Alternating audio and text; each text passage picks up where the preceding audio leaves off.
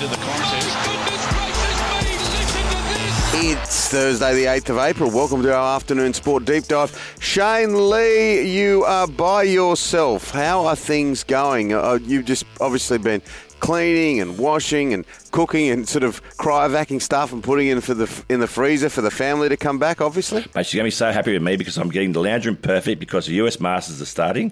The AFL's on tonight, mate. It's all happening. The house will be clean, but also, most importantly, mate, I'll be on the couch watching it. What did you order last night, takeaway? Well, no, I actually went out to Stuart McGill's place last night for a quick feed with a mate of mine. So I went to Aristotle's in Neutral Bay. It was wonderful feed, actually. Really good. Oh, we've got to get the great McGiller on. Love him. Got to get him on Afternoon Sport. What a bowler he was. We've got a huge show on the way. Also, don't forget, follow us on Twitter or Facebook. That is Afternoon Sport. And someone will win the Doggies signed Spartan ball real soon. Corey McKernan's coming up on the show today. He's all things AFL, of course, a two-time premiership player, but he's been to the US Masters about 1,000 times and he knows everything about it. And John Thompson, so much happening in the world of motorsport.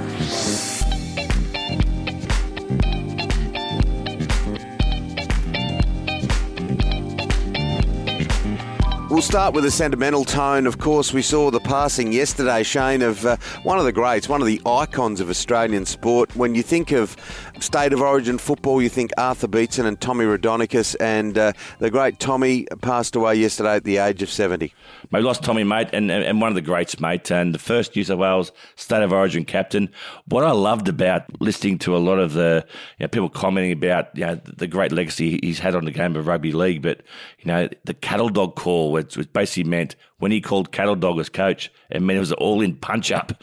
And Joey Johns leading the charge there and getting one on the chin. He was he was a great footballer, a great halfback, and a true blue New South Welshman. Rest in soul, big fella. You're a legend, Tommy Raudonikis. Oh, yeah, absolutely. And some of the stories about Tommy Raudonikis, and he was so politically incorrect. He had a bunger in one hand, he had a can of something cold in the other. He had a voice like that. And Steve Mortimer still tells a story about when they both got picked for the Australian team and they're on tour and they roomed together and there was a bigger bed and a smaller bed, and Steve Mortimer was fresh up from Wagga, put all his gear on, all his stuff for his asthma, put it all on the bed, and by the time he'd gone out and come back, it was nowhere to be seen. Tommy had got there and thrown it out the window and said, "There's only one Australian halfback here, mate." So, God rest his soul. I knew him well. Tommy Raudonikis, an Australian icon. Boy, oh boy, what a life he did lead. Now, let's just have a look at a couple of other things that are kicking about at the moment. Jake Friend is retired. All these concussions. It's a worry across world sport, but it's the end of his career, and he announced that yesterday.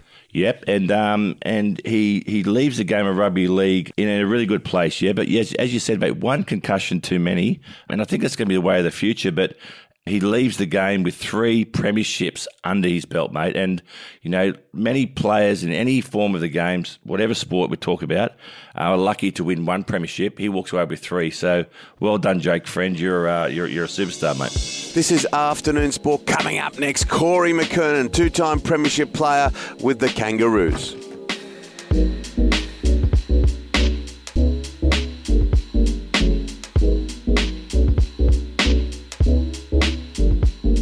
Corey McKernan, look, he not only loves his AFL, and we will talk about this huge game at the SCG tonight because the informed Sydney Swans are taking on an Essendon side that had a good win last weekend, but he also is all things US Masters. He's been to nearly every one since Arnold Palmer won. Corey McKernan, how are you? Yeah, I was also when Gene Saracen had his double eagle in 1935 as well. So let's kick off, mate. Let's kick off with the Masters. I know you've been watching the sort of practice rounds. Initial thoughts, Aussies, how are we going to go? Yeah, well, look, I think we've got some pretty good chances that are there. Jason Day's a bit of the unknown. We obviously know he's gone through his injury troubles. Cam Smith was amazing last year. So for those that don't know, no player in the history of the US Masters had ever shot in the 60s for all 4 rounds. Cam did it and still lost by 4 or 5 shots to Dustin Johnson. So he obviously likes the course. And the other one, if for the punters out there, amazing value with Mark Leishman. That Leish does play golf course, the tough golf courses really well, and he's finished finished in the top 5 a couple of times at the Masters. So our boys are in with a real chance. Matt Jones won the other week. I don't know. Sometimes that experience at Augusta, you do need that experience to play well there. Yeah, but he's in that kind of mind frame, isn't he, Matt Jones? And I heard those interviews afterwards. He's a classic case of a really talented golfer just working so hard, and that's what it comes down to at this end, doesn't it? He's just come to another level, so he's every chance.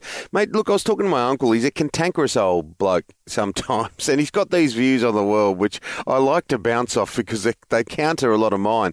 And he goes, "Oh, Jason Day, I don't like him. He's a whinger." Do you think he's a whinger? I don't. No, I don't think so. But look, Jason's had a lot of injury troubles over the journey with his back. My fear many years ago, and sort of been up close with Jace, is how hard he used to go at the golf ball. Still does, but that's had a real impact on his injuries.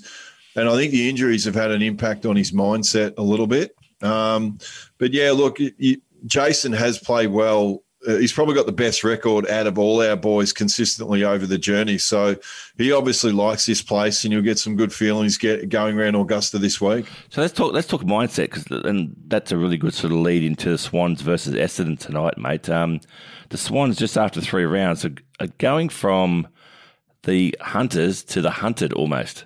It's a very, very different feel going into this match against Essendon.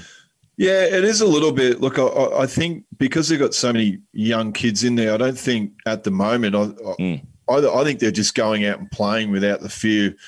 Yeah, I mean, this early in the season, I think it's way too early to start getting really ahead of yourself. I think that John Longmire will keep them pretty grounded, but it is a fantastic start. As we alluded to the other day, first time in AFL history where we've had 3 rising stars in a row. So, look, you are right. The thing that they are going to have to live with now is expectation, which it's funny, as you said, when you go from the hunted to now you're hunting to the hunted. Yep. It's such a mindset shift, and it'd be interesting to see how they handle it. But look, it's a hell of a long way to go. Like we mentioned the other day, I think playing in these starting to play in bigger games and bigger occasions. Are they going to win the flag this year? Probably not.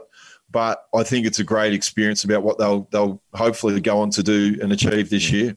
But it gets back to that confidence, that momentum, where your mindset is as a team, doesn't it? When you're talking this kind of thing. I spoke to Isaac Heaney yesterday, and obviously he had a bludger of a year on top of an even bigger bludger of a year, if I can use those words, for the AFL last year, because he couldn't travel, get in the bubble because of those injuries, and he's back playing well. And he just said sometimes the exuberance of youth helps the rest of the squad, and that's where they're at the moment.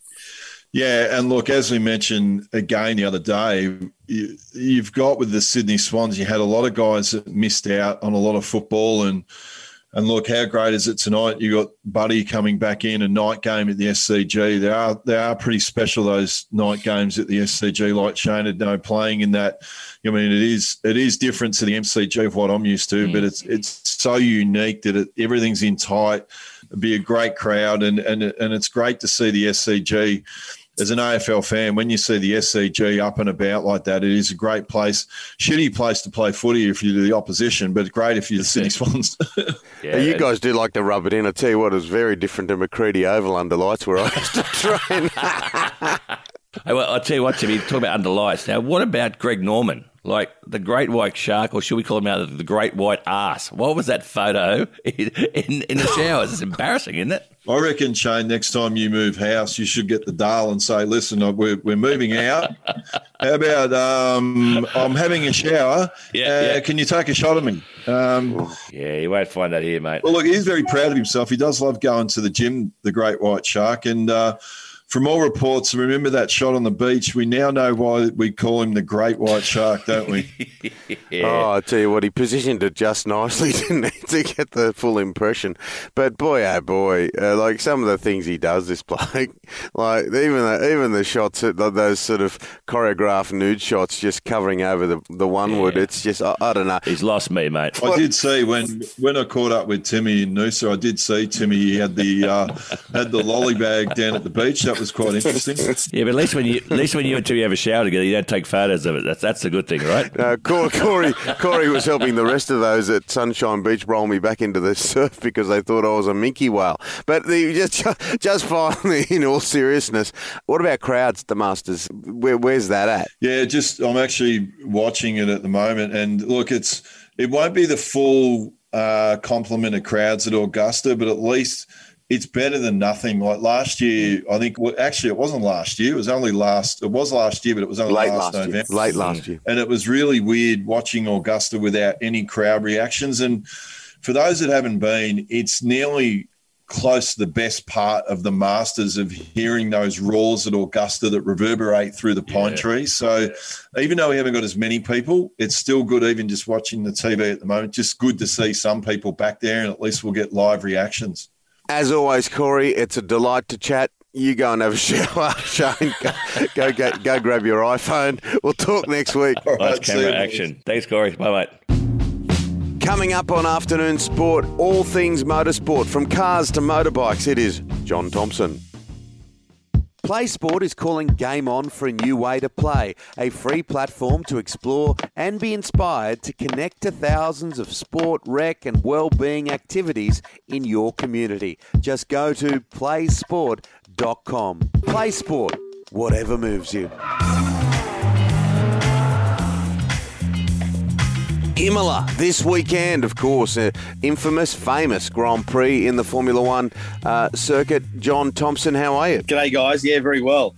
Looking forward to this weekend, one of the great Grand Prix circuits, even though it's obviously also has features of one of the blackest weekends in Formula One history with, of course, the track that claimed on the same weekend Roland Ratzenberger and the great Ayrton Senna, and very nearly Rubens Barrichello back on the 1st of May, 1994. God, 27 years ago. Mate, 27 years now. That seems like it's flown by, mate. But what can we expect this weekend? Well, we saw a bit of it last year when they went to Imola during the COVID-disrupted Formula One season, and it was so good they're going back there again this year for the Grand Prix Emilia-Romagna. Obviously, there's a couple of Italian Grand Prix this year, so it's named after the region where it's run, and it's just a great circuit. It's got sweeping corners, big gradient changes up over the hill and back down again, and some of the real racers really love it. Lewis Hamilton, I think, is going to really step up here. I think he struggled a bit at the Bahrain circuit last 2 weeks ago.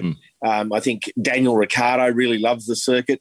And it was a real revelation for all of those guys because none of them had raced there before because there was a massive gap between when they last raced at Imola. So we're looking forward to a fantastic race. And, of course, Daniel Ricciardo, it was revealed, we mentioned it last time we spoke, that there was damage to his car, which affected his performance in Bahrain. So let's hope that he has a clean race and can not only get up there and score more points, but also potentially get on the podium. Wouldn't that be great? Now, MotoGP, another fail by Aussie Jack Miller. Yeah, look, everyone was expecting massive things, and he came into the season after pre-season testing as a potential favourite for the championship. But in both the races in the last 2 weeks in Doha, he really didn't have a great performance. And in fact, last weekend was accused of dangerous riding after he had a bit of retribution against reigning world champion Joan Mir. They bumped each other coming out of a corner, and Joan Mir's up in arms about him, saying he should be rubbed out. He's a dangerous rider. And, he struggled to finish ninth last week on what is the factory Ducati. The two Pramac Ducatis, the customer Ducatis, the team that he raced with for the last couple of years, totally outperformed the two factory Ducatis, and that's a big question mark over Jack Miller. Look, I don't want to be unpatriotic, but I've actually had question marks over Jack's ability to manage his tyres. There's no doubting he's got enormous talent and can race a bike very hard, but he tends to wear his tyres out quickly. He'll get to a really leading or strong position in a race and then go backwards in the last 5 laps because he's overused the tyres. Sounds like me in the old Kingswood. I really used to go hard on the HQs. And, of course, last weekend we also saw Shane van Gisbergen really complete the Triple Crown at Bathurst. He won the Bathurst 6 Hour. Little-known race, but Channel 7 covered it last weekend. And for mine, it actually is the essence of the original Bathurst 1000, Bathurst 500. It's a production car race, and, okay, they're pretty classy production cars. The top 3 positions were held by BMWs. But Shane van Gisbergen drove an exemplary race to win that. He's obviously also won the Bathurst 12 Hour and the Bathurst 1000. So only the second driver to complete that Triple Crown. It was a great event, and really I think it's going to grow in stature, and really I think mark down Easter Sunday as a race to watch on telly. Now, John, mate, I'm a boy from the South Coast, from Wollongong. The Moto2 GP, the son of the great Wollongong whiz kid, Wayne Gardner, Remy. Wayne Gardner, get a proper job and settle down. Remember that song? Yeah. But his son, second for Remy Gardner. Yeah, second 2 weekends in a row, both the Grand Prix at Doha. He's firming as a real favourite. He's on a proper factory bike in Moto2 this year with the KTM Red Bull team, and he came a very close second, real battling second. It was a great race to watch against Sam Lowes, the British rider. And I actually just listened to a podcast of him the other day, and he's a really grounded young guy. Is he the real deal? Yeah, I think he is the real deal. Yeah. He won his first Grand Prix at the close of last year at the Portimao Grand Prix in Portugal, and he goes to that track again next time up, and I think he's going to be looking pretty good. He came very close to beating Sam Lowes last Sunday in what was a great race. Yeah, these generational names, eh? And finally, mate, the first ever extreme race in the Saudi desert. Tell us about this. Aussie Molly Taylor, Swede Johan So this Kristoffersson. is a formula started by the same guy who started the Formula E, the sort of Formula One electric cars, if you like, which has not grabbed anyone. The tracks, I think, are the big problem with that. But he started this off-road event called Extreme E with electric-powered SUVs, Dakar cars, if you like, and sold the franchises off to a bunch of famous people, including some pretty prominent Formula One people. Lewis Hamilton owns a team. His rival and former teammate, Nico Rosberg, owns a team. Jenson Button owns a team and is driving in it. And each of the teams has to be compiled of a male driver and a female driver. As I said, the cars are electric, fully zero emission, and they're going to stage these races in areas where the environment has already been affected. So the first race last weekend was in Saudi Arabia, and as you say, Molly Taylor, the only woman to win the Australian Rally Championship for drivers. She was declared the fastest female rally driver in the world a few years ago. Wow. But she did a fantastic job with Johan Kristoffersson, the 3 times world rallycross champion. And they blitzed everyone and won the first round. So it made fantastic TV, but it really is capturing the imagination of the world motorsport press, certainly. A lot of people are really interested in this. It was a really exciting formula with the cars jumping over sand dunes and things like that. But hats off to Molly Taylor.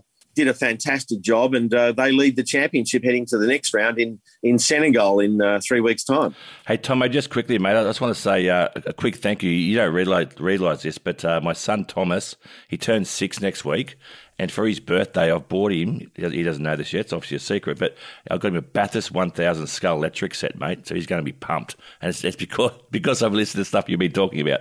So hopefully he'll love it, mate, so I'll let you know how it goes. The old scale electric set, how good was that? What did you think of Greg Norman getting his ball retriever out in the shower and having a photo, Tomo? I think I was hit into the rough by that one. Wayne Gardner, get a proper job and settle down instead. That's it for Afternoon Sport today. We'll be with you Monday to Friday every week. Hit subscribe on your podcast app so you don't miss it. A big thank you goes to Corey McKernan and to John Thompson. Thank you also to Spartan Sports. They're a wonderful organisation, Shane. Aren't they what, mate? www.spartansportshq.com. And talking about every kind of wonderful, also thank you, Dan McHugh. We'll see you tomorrow for your daily dose of sports news. We'll see you then, guys. Take care.